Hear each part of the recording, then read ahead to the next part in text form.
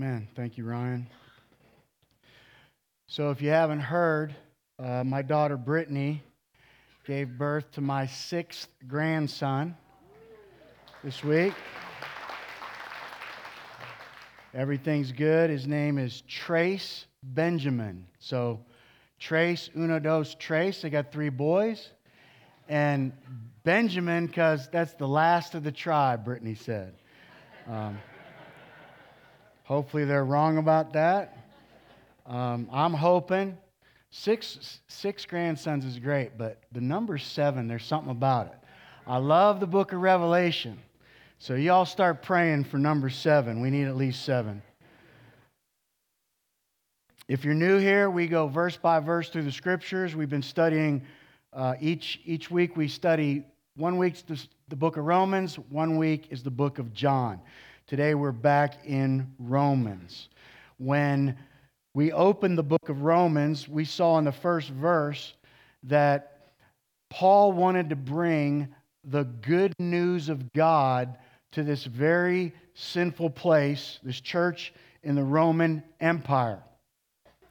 And the good news was that God wanted to save them from their sin. And before we could really get to the good news, Paul had to deal with the bad news first. And he had to make it clear that here's the bad news. Everybody's a sinner. The pagans are sinners. The religious people are sinners. Okay? And I'm going to tell you over the years, I think there's more hope for an atheist sometimes than a religious person. Because at least the atheist might come around. God could touch his heart and he'd believe. But the religious person thinks they're saved and they're not. So that's scary. So Paul had to say, there is no one righteous. You can't earn your salvation through religion, through any human effort. And then we saw that salvation comes only by faith. It's faith in Jesus Christ. And we saw that Abraham was the father of faith. Before the law was even written, Abraham was saved by faith. But now we've come to some amazing verses. These are some good news verses that tell us what we get, the benefits we get when we put our faith in Christ. I've titled this God's Benefit Package. Now that sounds like a title one of these prosperity preachers would use. That they tell you, come to God and you're going to be healthy, wealthy, and smelthy, whatever that is. And everything's going to be good. But no, these benefits are heavenly benefits. They are eternal benefits. And if we were smart enough to know this, heavenly benefits are so much more important than earthly benefits, okay? So, the church, I would say we're more like a family than we are a business. But we are a family business in the sense it takes money to run a church. It takes organization. It takes God's people to serve. And we're in the family business. We're in the people business, trying to get more people to become part of God's family. But sometimes a corporation will advertise the benefits they have to get you to work for them. And God's benefits that we get when we come to Jesus Christ by faith, they are just amazing. So we're going to look at these today, these amazing benefits. So I'm going to give you 6 benefits, 6 points. Since I got 6 grandsons, I'll give you 6 points today. And what we have in Christ. So number one, we have access to God's peace. Access to God's peace. It says, therefore, since we have been justified by faith, we have peace with God through our Lord Jesus Christ. That is a good news verse right there, folks. Okay? We have access to God's peace. We have been justified. We talked about it. It's just as we've never sinned.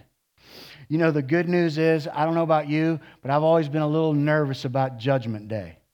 Okay, even as a Christian, you're a little bit nervous when everybody's got to give all your details and all your secrets got to be exposed, right? But here's the good news. When you read the Bible, the judge that we stand before is Jesus Christ. He is the judge. But the cool thing is, when you put your faith in Jesus, He's also your lawyer. That's pretty cool when the judge is your lawyer, right? So that's it. By faith, we have nothing to fear. We have peace with God. This is different than the peace of God. Okay, we have access to that too. There's no condemnation, as Nathaniel talked about last week, in Christ Jesus.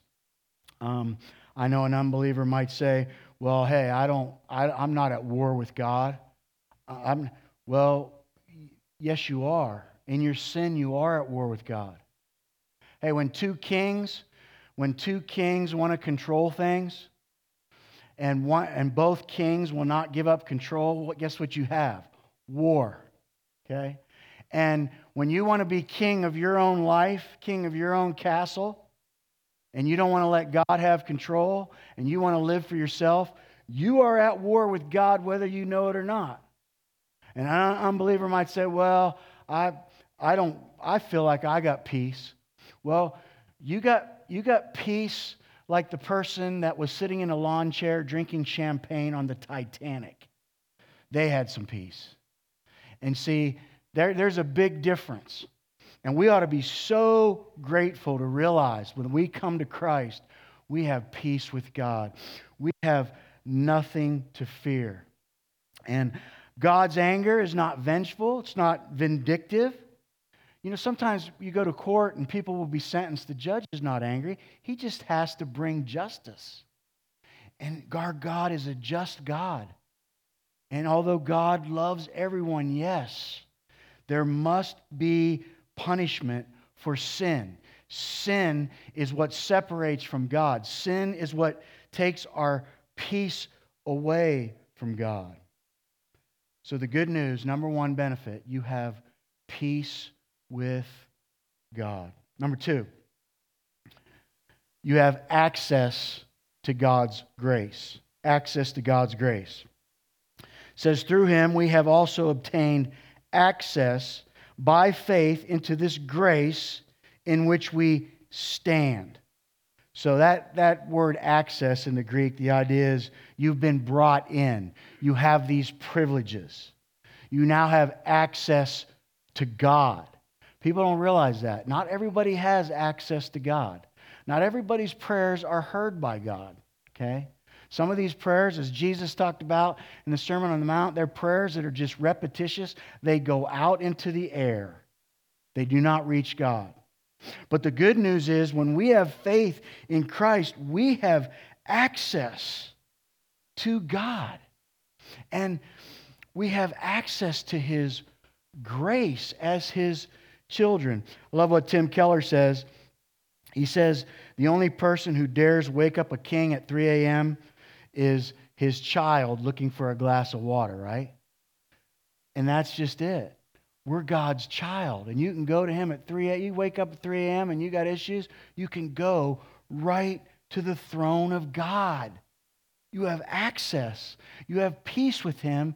And you have access to His grace. Beautiful verse, Hebrews 4:16. Let us then approach the throne of grace with confidence, so that we may receive mercy and find grace to help us in our time of need. God says, come right to me. You know, people ask me to pray for them, and I will pray for you. But you have the same access I do if you're a believer in Christ. You go right to God, and you receive grace and mercy, and you feel God's presence, and God promises to help you in your time of need. Doesn't mean He's going to take the problem away, but He's going to give you the grace to sustain you through it. So we have access to the grace of God.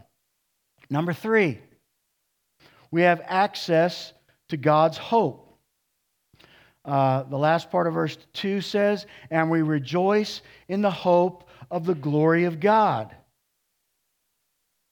Paul says in Romans 8, he says, I consider that our present sufferings are not worth comparing to the glory that will be revealed in us. Meaning whatever suffering you go through, it doesn't compare to the glory that's coming, and that should give you hope. A lot of people in this world, they've lost their hope. Many of them, they have no hope. That's why they're depressed. Many people are suicidal when they just feel like it's hopeless. But as Christians, we have access to this incredible hope. And I've seen Christians go through suffering, hard times. I mean, things, and sometimes it makes me go, God, why? Why does that person have to, these bad things keep happening to them? But you know what I notice about those people? They have hope. They never lose their hope. And so this is an incredible thing that God gives us, access to hope. Verse 3 says, not only that, but we rejoice in our sufferings, knowing that suffering produces endurance. God has a purpose. God is making you stronger. And endurance produces character, and character produces hope. More hope when God builds character in you when you go through those times of suffering. Can't help but think of the book of James, can you? James, it says it this way. He says, count it all joy, my brothers, when you meet trials of various kinds, for you know that the testing of your faith produces steadfastness. And let steadfastness have its full effect, that you may be perfect and complete, lacking in nothing. God has purpose in your suffering. He's perfecting you. He's making you complete. And He's making you strong. And He's making your faith stronger. So God wants to build this hope in you. Do you have hope? Do you have hope in God? After Trace was born, Michael put one of those Facebook videos, and sweet little Trace is in the video, and the caption says, there is joy in the morning, right? And what's he getting at there? Because the night before, there wasn't a lot of joy, okay? And if you've ever been in that birthing room, you know what I'm talking about, especially you ladies that have ever given birth. There's some suffering that comes with it. But the joy that comes after can't compare. And that's why when you're a married couple and you want to have children and you find out you're pregnant, and you go and tell people, what do? They congratulate you. They're happy for you. Nobody says, hey, don't you know you're going to suffer? Don't you know you're going to experience pain and contractions? Don't you know at 9 months you're going to walk around like a hippo and it's going to be terrible? No, you don't do that. Why? Because you're focusing on the joy that's coming, not the suffering. And that's what Paul's saying. We don't rejoice in our suffering. We don't drop a rock on our toe and then bounce up and down going, joy, joy, joy, joy. No, we don't rejoice in that. But what we have in God and access to Him just builds hope in us. And I know I'm in trouble for the hippo comment. So let's move on. That slipped. So let's move on to number 4. Great benefit. We have access to God's love. Access to God's love. Verse 5 says, and hope does not put us to shame. Unbelievers say, you Christians, you keep hoping in God, and like shame on you. And Paul says, hey, we will not be put to shame. Our hope will become a reality one day because God's love has been poured into our hearts through the Holy Spirit, who He has been given to us. How can you say you're a Christian and not have a deep love for God? How can you not love God when you realize what He's done for you? Plus, He's put His Spirit in you that makes you able to love Him back. 1 John says, we love God because He first loved us. This incredible love should be in our hearts. I love the story when the prostitute comes and anoints Jesus with this expensive perfume.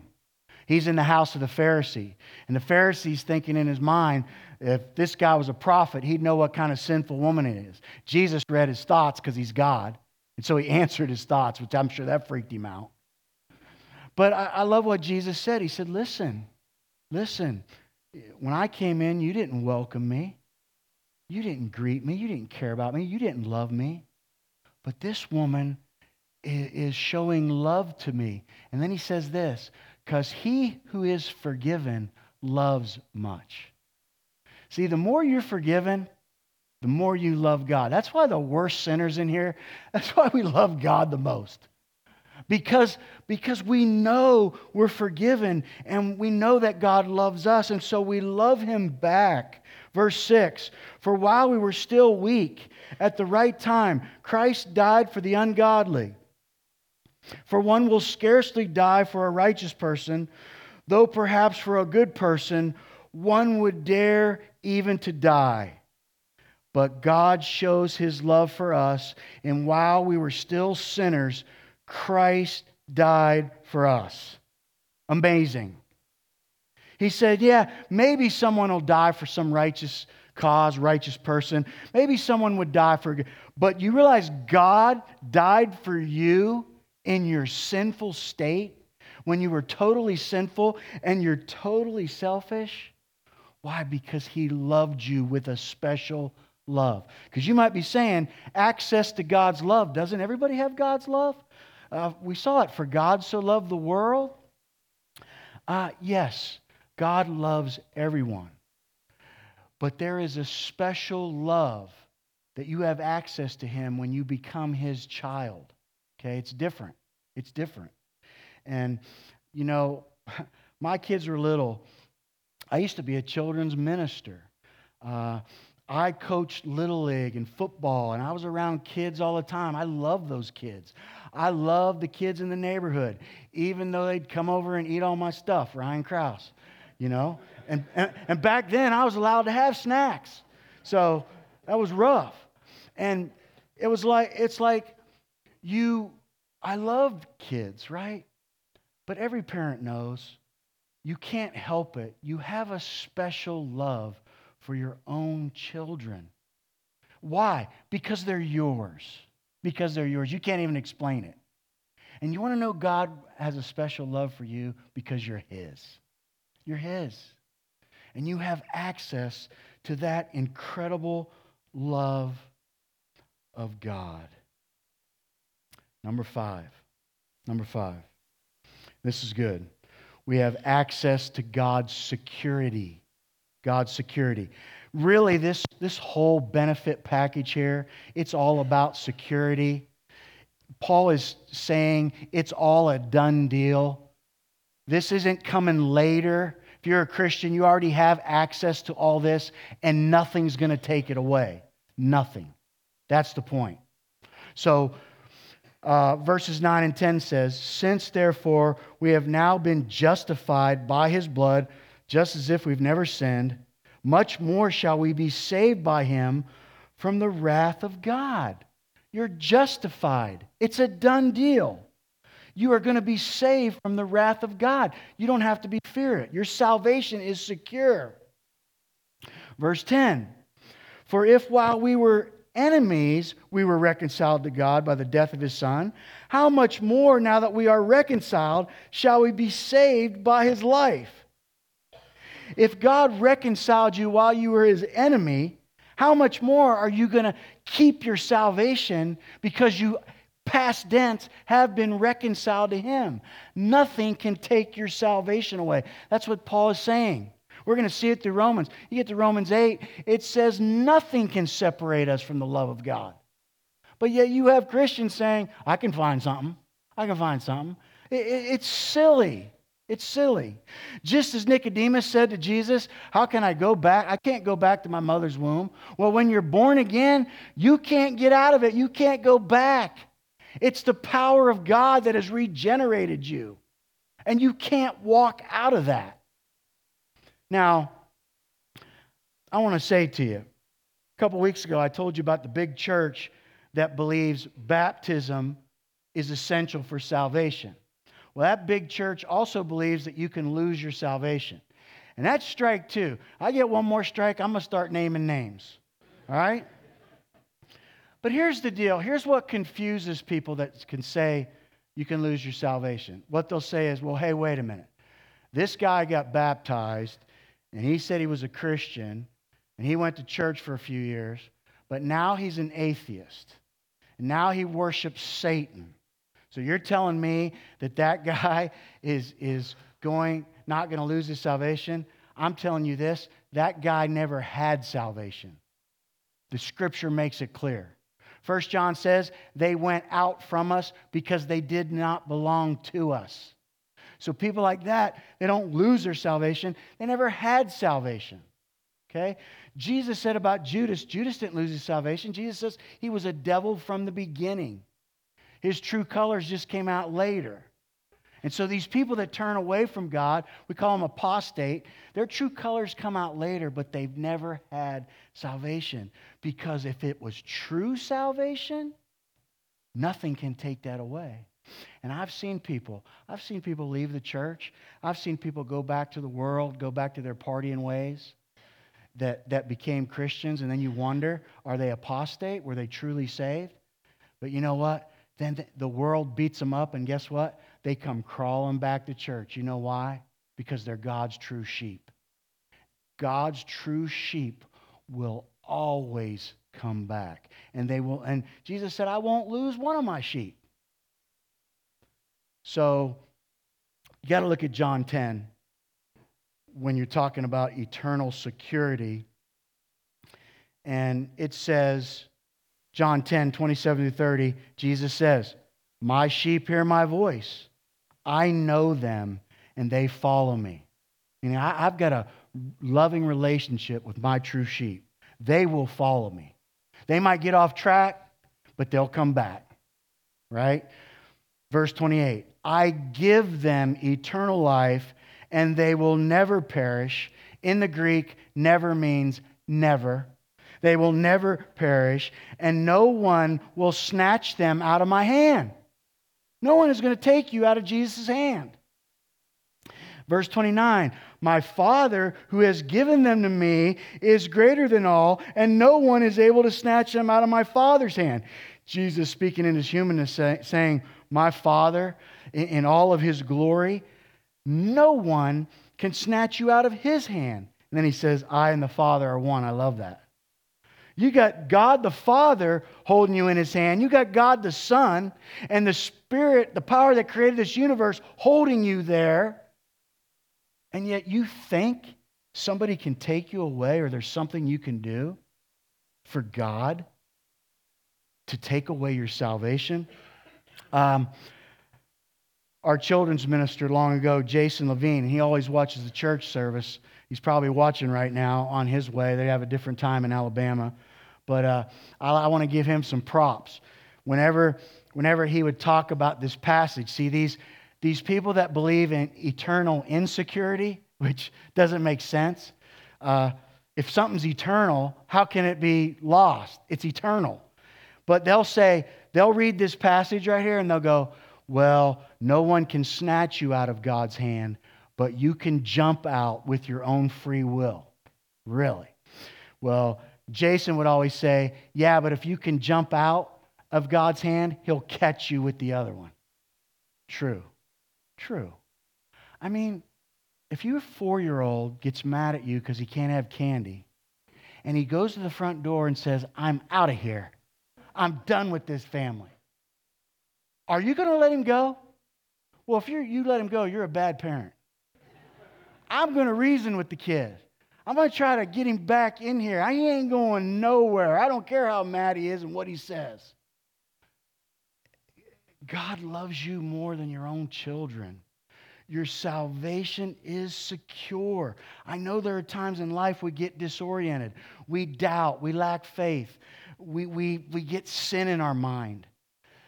But God is the one keeping you saved, not yourself. Sure, we get disoriented. I'll tell you a funny story. It wasn't funny to my wife when it happened, but I liked to play softball when I was young. I told you stories before. But one night, I was at Carmelita Field playing softball. And when I played softball, I had some issues. I had some competitive issues, okay? And I played hard. And I realized, running to first base, trying to beat out them getting you out, if you slide, it'll slow you down. But if you dive in the air and, break your ribs and touch the base, you get there faster. I figured that out. So one night, I was gonna hit a base hit to right field. It looked open. The big old first baseman, left-hander, he knew I was coming that way. He was ready for it. So I hit it into the hole. Would have been a base hit, but he went over. Big old guy snatched it and came over to touch the base. Problem is, I'm going to beat him to that base because I'm diving. So sure enough, I came, did my dive. My hand hit the base. Good news, I was safe. Bad news, the first baseman kicked me in the side of my head, and I had a severe concussion. Severe. And I don't remember anything else about that game. My friends on the team told me that. He said, man, you got up, you were wobbling. We tried to get you a runner. You had blood streaming down your head, but you're just wiping your blood off going, no one's running for me. I'm running myself. So we had to let you run. And they told me I played the whole game with this concussion, got hits, drove in runs, made defensive plays. I wish I would have remembered it because it sounded like a good game. And God's always watching out for me, and I'm so thankful for that. I always drive to that field by myself, always. But this one night, that night I drove with a friend, wonder why. A friend from church, we drove together. And see, I kept coming in the dugout saying things like, was I safe? Was I safe? At first they thought I was joking, then they realized something's wrong with me.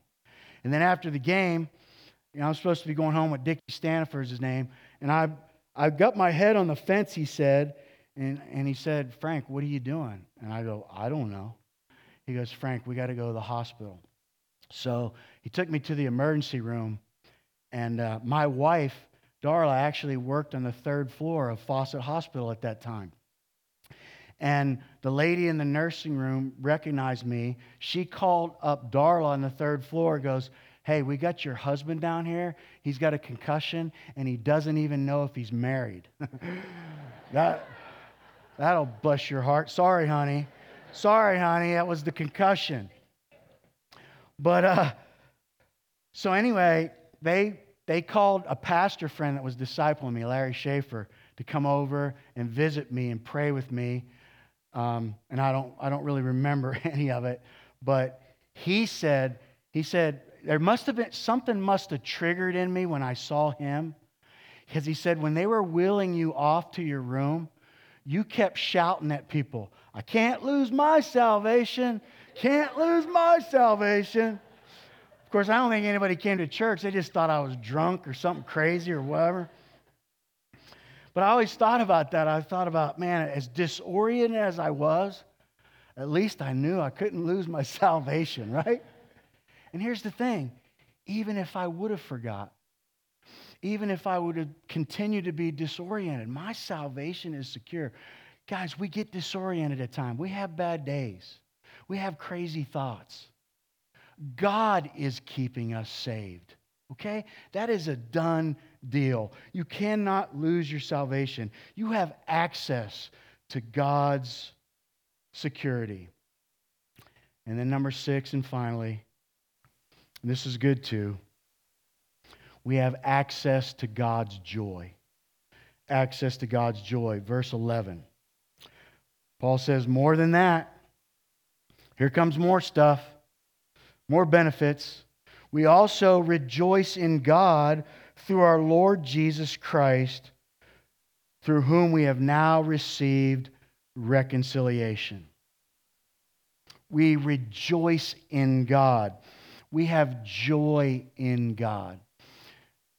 Do you have joy in God?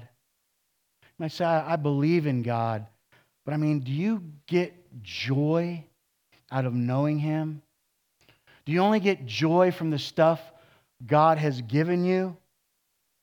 Or do you have joy just in Him, just His person, just in how gracious He is and merciful He is and He's kind? And how you get that joy, you renew your mind. We'll talk about that in Romans as well. You got to meditate on Scripture. God says, search for me. Seek me with all your heart, then you'll find me.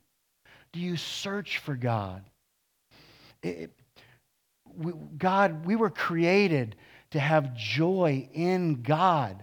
Ecclesiastes says, Solomon says, God has put eternity in every human heart. What's that mean? God put a hole there so you would know there's something bigger out there than you. There's something that you need. And what is it? It's God. And Jesus Christ is the way to God. So you can experience that joy in Him. And I'm just going to tell you, whatever you give your heart to in this human world, sinful world, whatever you give your heart to, eventually it's going to disappoint you. It's going to disappoint you. Only God, through Jesus Christ, can give you the ultimate joy and satisfaction for your soul. So you want to keep trying to find satisfaction and fill your emptiness with stuff in this world. It'll never happen. Listen, I grew up listening to the Rolling Stones, okay? And I can't get no satisfaction. And I try, and I try, and I try, and I try. Yeah, that's what people do. They try, and they try. And it never fills that void. Because you were created to enjoy God. And that is what you're looking for. And even though you don't know it, you're looking for the joy of God through Jesus Christ. Close with this. Great quote from one of our early church fathers, Augustine, sometimes called Augustine. He said this. He said, "You have made us for yourself, O Lord, and our heart is restless until it rests in you." I love that. You have made us, God, for yourself to find joy in you. And we're going to be restless until we rest in Him. Are you restless? I know where the answer is. Do you need joy? I know where the joy is. But you got to seek it. You got to pursue it. May the Holy Spirit speak to your heart and mind today. Please pray with me. Pray with me. We're going to close. And I got to hear the last song in the early service. It totally goes with this message. It's awesome. We're going to sing. We're going to worship God for His love for us. And just in this moment, just bow in prayer with me. And, I'm just a sinful man. I can't see in your heart. I don't know what you're going through. I don't know what suffering you're facing or what trial that you're scared of or that's just giving you anxiety, taking your peace and your joy away. I don't know, but God knows. God knows. And I hope you don't just hear this sermon. I hope maybe you go back and read these scriptures, meditate on them, so you can build hope in your heart to know that God has purpose for everything. And this life is so short compared to eternity. Just think about that, how long eternity is compared to if we live to be 100. I mean, do you want to be 100? You want to live to be 100? You ever seen somebody 100? I mean, guys, Colossians says, set your mind on things above, not on earthly things. Focus on that. Focus on these benefits. that God has, that are guaranteed to you when you put your faith in Christ. And the day is coming, there's going to be joy in the morning. And it ain't never going to end. Father, thank you for these dear people, Lord, your sheep who've come to church to worship you. They love you in their heart. God, I pray for the true Christian. I pray that they would know they have eternal security in you. They already have access to your peace, your grace, and everything we talked about. May their heart be filled with gratitude. God, may their heart just be stirred with the warmth of your love.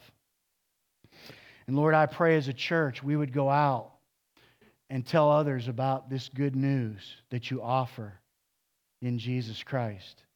I pray, God, now as we close the service up with song, God, I pray you'd be pleased with our voices, but more than that, our hearts as we sing out of gratitude for you allowing us to be your children. Lord, if there's somebody watching or somebody stumbled in here today and they've never put their faith in you, God, I pray they'd feel your presence. I pray they'd feel your Spirit drawing them. And I pray they would respond. God, do your wonderful work on hearts today, and we thank you for it. It's in Jesus' name we pray. Amen. Let's stand. Let's worship the Lord for how good he is.